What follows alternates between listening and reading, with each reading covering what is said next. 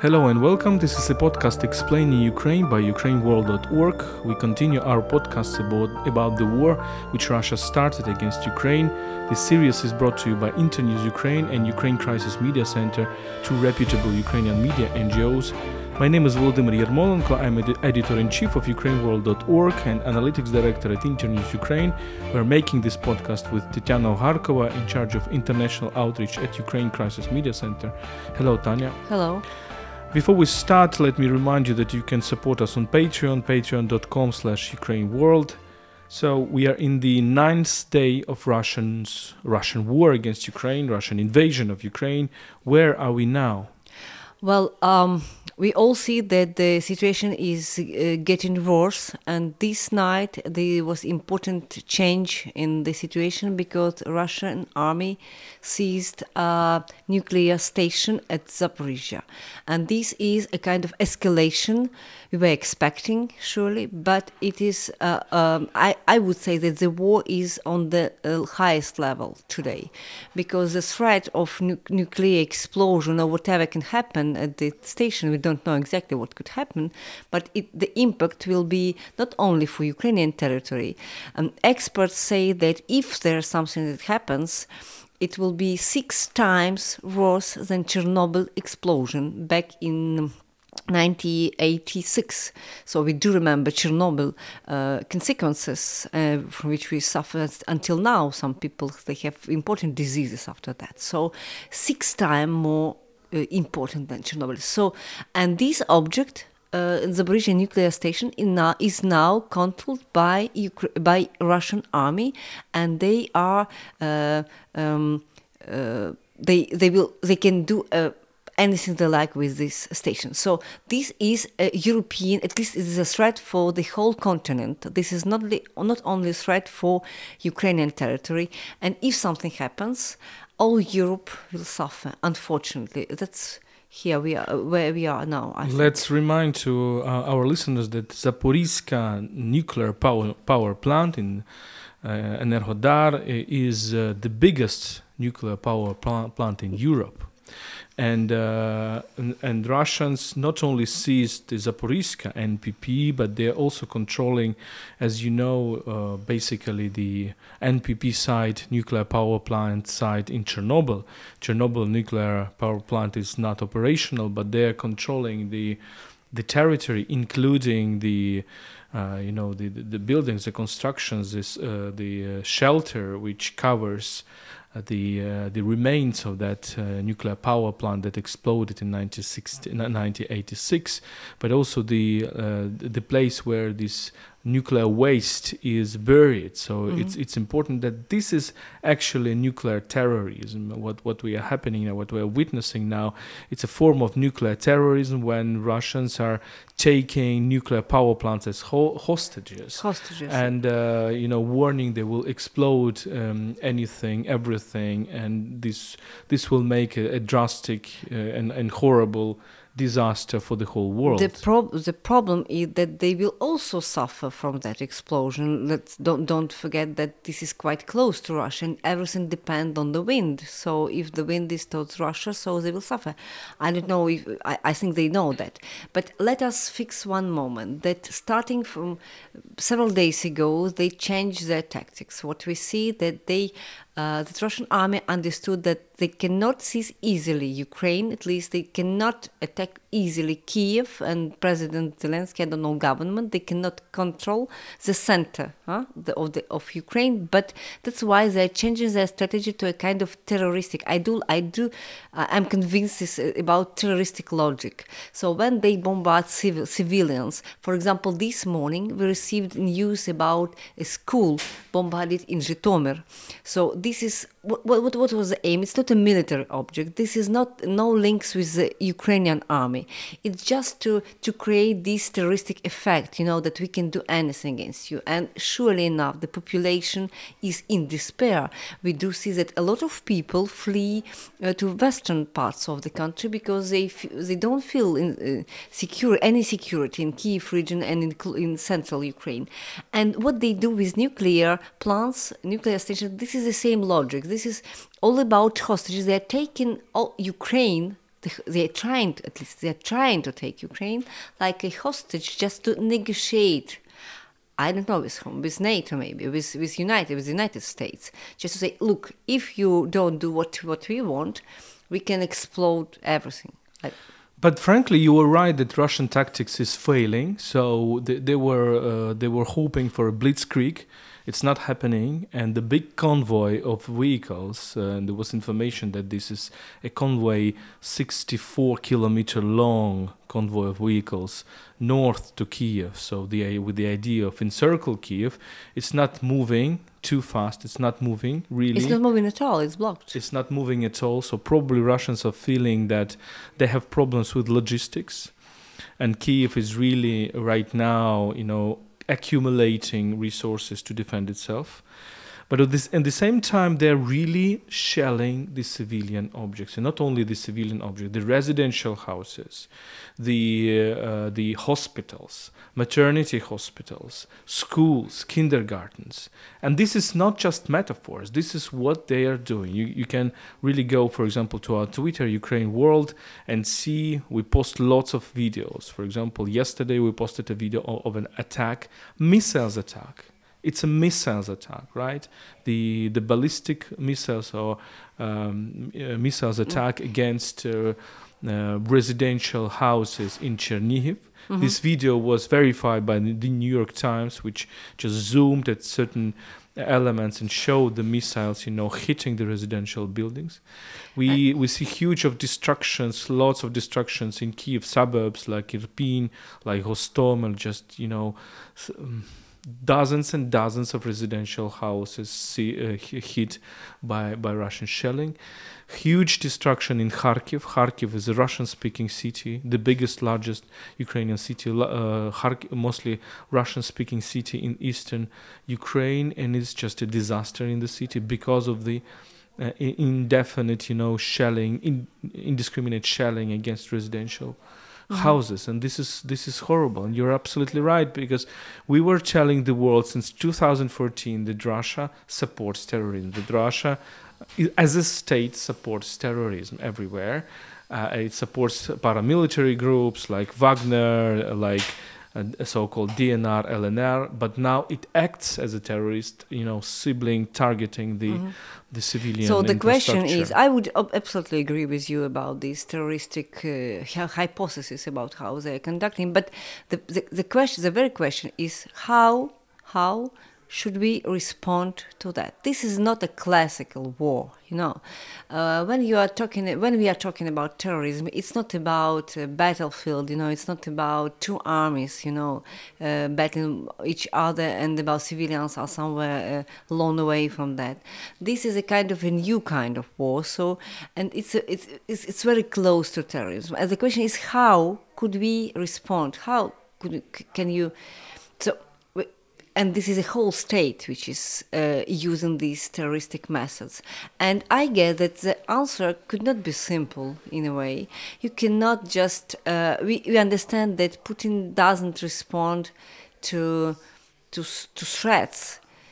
But at the same time, we cannot just... to stop him, we just have to provide a very strong response. But what kind of strong response? For him not to escalate. How could we stop this disaster? I don't have a clear answer. But there were calls by Ukrainian society, by other, NGOs all around the world to close the sky or to introduce a no-fly zone. Another concept is a safe zone. This is the first demand of the Kyiv Declaration. You can refer to it. You can find it at kyivdeclaration.org. There are 6 demands, and many of them are being implemented because there are harsh sanctions against Russian Putinist regime, against Russian oligarchs, supplies of weapons to Ukraine. It's very good, but the ensuring of the downgrading the prevalence of Russians in the sky, with jets, with airplanes, and with missiles. And to tell you the truth, I'm looking at different military experts right now around the world, not only Ukrainian experts. They are saying that Russians are changing tactics and will introduce more jets, more airstrikes. Because but how? They don't have, they are exhausting their resources as well. Yeah, but we see much more, engagement of jets, military jets. So we can actually expect even bigger bombing of Ukrainian cities, unfortunately. Yeah, let's talk about this sky problem, because this is highly discussed everywhere, and Ukrainian society, Ukrainian experts, and we are also always demanding that. But at the same time, we receive as an argument from NATO countries, and specifically from the United States, that they will never close the sky literally. I mean, in the sense that they will not shoot Russian planes and Russian missiles in Ukrainian sky. Why? Because it would mean for them automatically that they will become a kind of they will make officially war against Russia. And the war between two nuclear states like United States and Russia would be a real disaster. And the whole problem is, which we discuss in our network, is how could we close the sky over Ukraine, but at the same time avoid this official, I don't know how to say, official declaration of war between two nuclear states. There is one only option: to supply more equipment to Ukraine, more instructors who will help Ukrainians, to launch these air defense systems, more airplanes, more jets, everything that Ukrainians can use very quickly, to counteract this aggression from There were the also sky. suggestions to place all these anti-missile, anti-air defense equipment somewhere in the west of the country, for example, and invite there some foreign instructors or maybe even veterans who would not officially represent their NATO countries, but they could be kind of, like international volunteers, something like that, and they will help Ukrainians to operate this system from inside Ukraine. So Exactly, because this is- Russians are using these proxies tactics. So why can't we use these proxies Yeah. tactics? Because there is already, Ukraine announced the formation of the international battalions, and there are really volunteers from different countries, Israel, France, some other countries, which are joining these international battalions. Yeah, and it doesn't mean literally that, for example, Israel or France is in war with Russia. It doesn't mean that, but we do accept, this is public information, we do accept, and we are very glad to have foreigners in this international battalion, because it is personal choice of veterans, of military professionals, just to come here and to battle together with Ukrainians. Look, yesterday Putin addressed Russian society, and I was surprised. I have never seen him in this shape of mind before, actually, because he's always playing, the game of a very calm dictator. And yesterday he was really, really very nervous. And you could judge from his face, which, we know that Putin never gives his speeches without a very big makeup. It's so visible because he's a 70-year-old old guy, and it's visible that he's using very important makeup. But even this makeup didn't close the red how to say Spots. not even spots, but the red color of his face. So it was clearly that I would describe it as a sentiment of helpless anger. So he was very angry, but also helpless in a way. And but also, it doesn't mean that of course he's feeling that he's losing the war, because he will engage even more. He will escalate. That's the problem, that with Putin, in every moment where he fails, he escalates, and so it's good news for us that he's losing something, but it's bad news for us at the same time that he will escalate. And we know about his nuclear threats already to Western countries, and we see what they do with nuclear plants in Ukraine. So it could be extremely, extremely dangerous. Not only, let us repeat, not only for Ukraine, and unfortunately. And so this is a right moment to say, Putin. I would not say that. I also watched this video. I would not say that he was kind of afraid or something like that. But I would agree that he looks like Yeah, like nervous. He's feeling that the situation is out of his control. It's getting out of his control. He tries to show a very firm. And by the way, it was cut. They were clearly cutting. So it was made in several attempts. So. And his mimics, I think, showed this kind of, well, you can compare it with the mimics of President Zelensky of Ukraine, who is very tired, obviously, but but look at any official now on TV. We discover new faces, by the way, of our officials, of our ministers, and all kind of official people. Because what we see on our TV screens, they're people without makeup, women as well, and people who haven't slept for many nights already. And this is kind of different picture, if you compare to a normal TV show. Just 2 weeks ago, we were watching the same people participating in political debates, but now this is a new reality. And even TV anchors, they have kind of different look today, because they spend normally their days, their nights in the underground, in the studio, and then during the day they are animating all kind of news, debates, etc., etc. But they don't look like they looked 2 weeks ago. No makeup, they are tired. This is quite clear. Everybody is on the edge. Of the possible human effort, in fact. But so this is normal for a country being under attack and being in war, and this is a common situation with the whole population, because we do all live the same story of being attacked in this aggressive war, and you don't have your normal life. You just lost. You lost your normal life. There's no more normality. Of course, in because this many people have left their apartments, so we have lots of refugees, displaced persons. There is information that 1 million of Ukrainians have left the country. Of course, under these circumstances, when they're just shelling the residential quarters, so they're not really targeting the army; they're targeting the civilians. This is what's happening. But Ukrainian army is resisting, and it's very strong. And each day we publish the figures announced by the Ukrainians, by Ukraine's defense ministry. So the latest figure as of 4th of March, that over 9,000 of Russian troops have been killed during the 9,166. 33 aircraft were downed, 37 helicopters, 251 tanks. Well, 251 tanks is the whole number of tanks owned by France, if I'm not mistaken.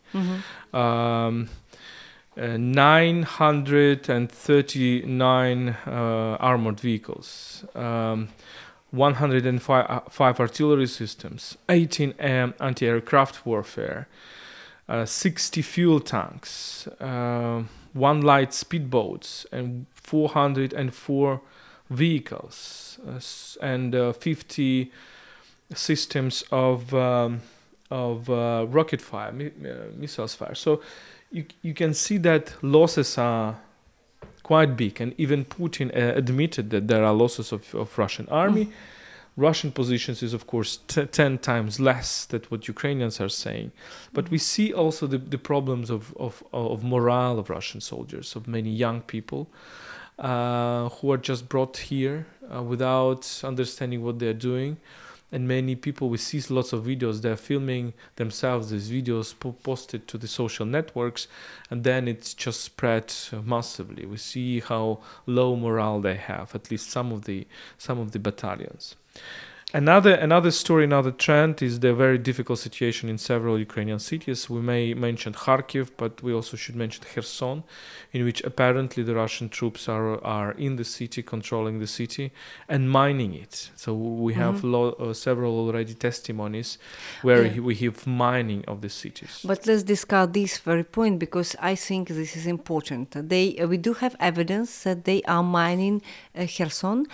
And from the military point of view, and we consulted experts, professionals in this field, they say that you never mine a city if you're going to stay in it. So if you're going to still occupy it and control it. So maybe they are doing, it's much more probable that they are mining Kherson just in view of possible defeat and possible possibly they will go away. That's the scenario maybe, because you never mine a city if you're gonna stay inside. It makes no sense. So you're mining territories when you're going to step back and just to make the progress of the opposite army slower in fact. And just in this is maybe good news, but it's also linked to bad news, because to live in a mine city it's extremely dangerous, So maybe they are not planning to keep Kherson. Yes, but they're approaching in the south, unfortunately. They're approaching also Mykolaiv, seized Melitopol, and in Melitopol and Kherson, they're changing the information environment. They're putting their own Russian propagandist channels instead of Ukrainian ones, and of course, this is also part of the game, part of this war. This war leads to children death. In 8 days of the war, 28 children were killed by Russian occupiers' weapons, and 64 were wounded. This is the tragic story about this war, unfortunately. And let's talk about peacekeepers. There's a start of the talk about possible peacekeepers coming into Ukraine. This is not quite clear now under which mandate they would come here and how would they proceed. Yesterday we know that there were negotiations between Russian and the Ukrainian party about the second one already, and they were discussing humanitarian corridors, something like that. What does it mean? It means corridors for, if I'm not mistaken, for food supply, for medicine supply, but also for civilians to flee.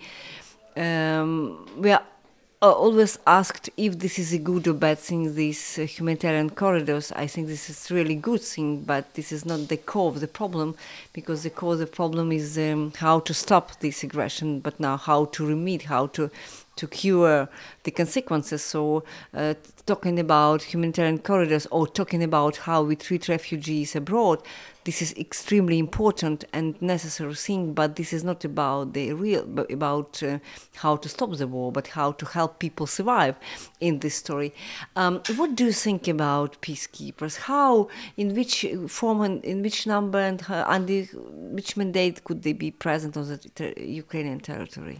Well, peacekeepers enter the territory when there is no war, when there is a cessation of hostilities, of course. So may they enter, for example, I don't know, western parts of Ukraine like this to protect it from the war, to start. Maybe, but again, normally the peacekeepers are sanctioned, have a mandate from United Nations General Security Council, and Russia has a veto there, as we know. But there were precedents of introducing peacekeepers under the mandate of UN General Assembly. So we will see. We have a statement by World Nuclear Association saying that it supports the creation of safe zones around nuclear power plants in Ukraine. So what is the safe zones, for example, and how for example, the world can implement this if there is a decision about that? Imagine, for example, I don't know, any kind of foreign anti-air system protecting Ukrainian zone over nuclear plant, and if a part only of this missile falls on the plant, so it could be an explosion. So technically, I don't know how could you introduce that.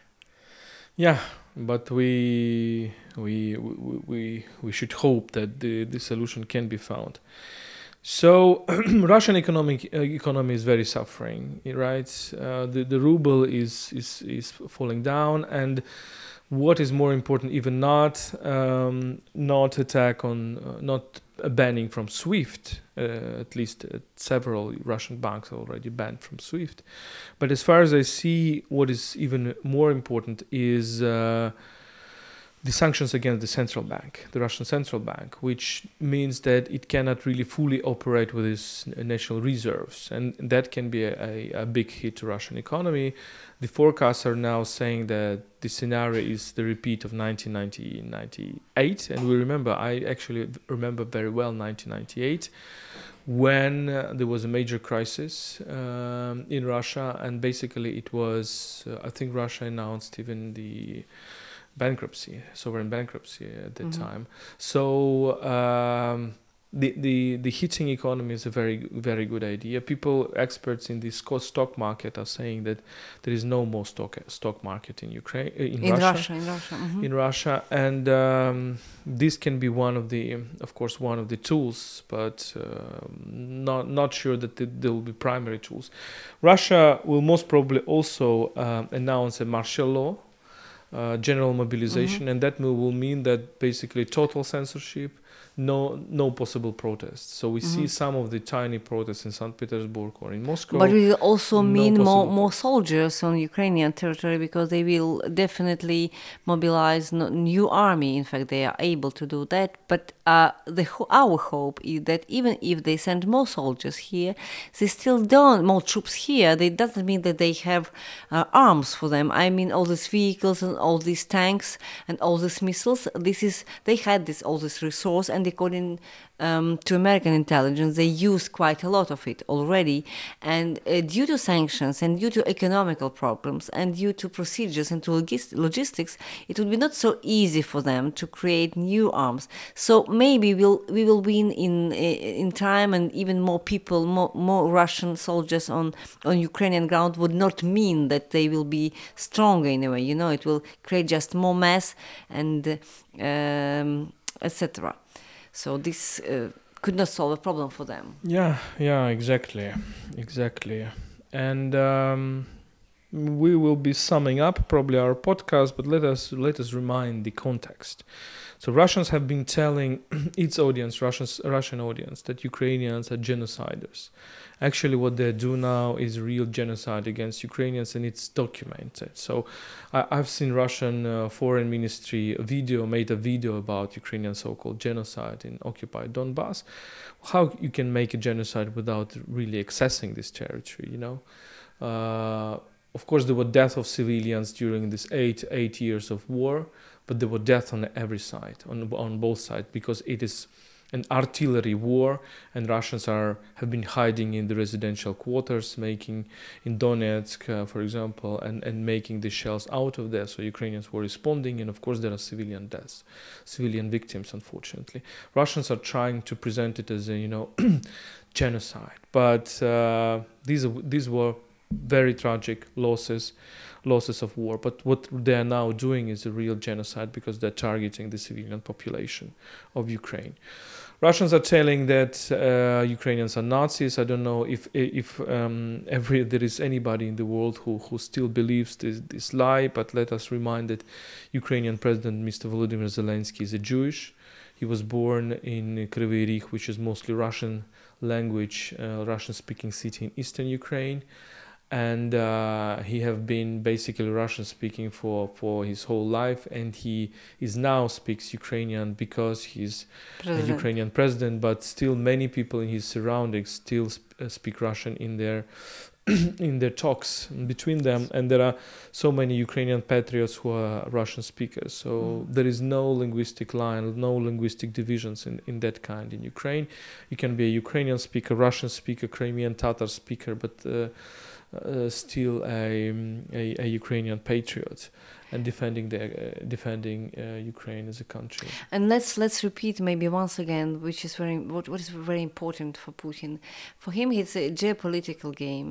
He wants at any price to get Ukraine, because without this victory, he knows that it will be the end of Russia. In fact, the prices are extremely high. So he decided to aggress Ukraine openly.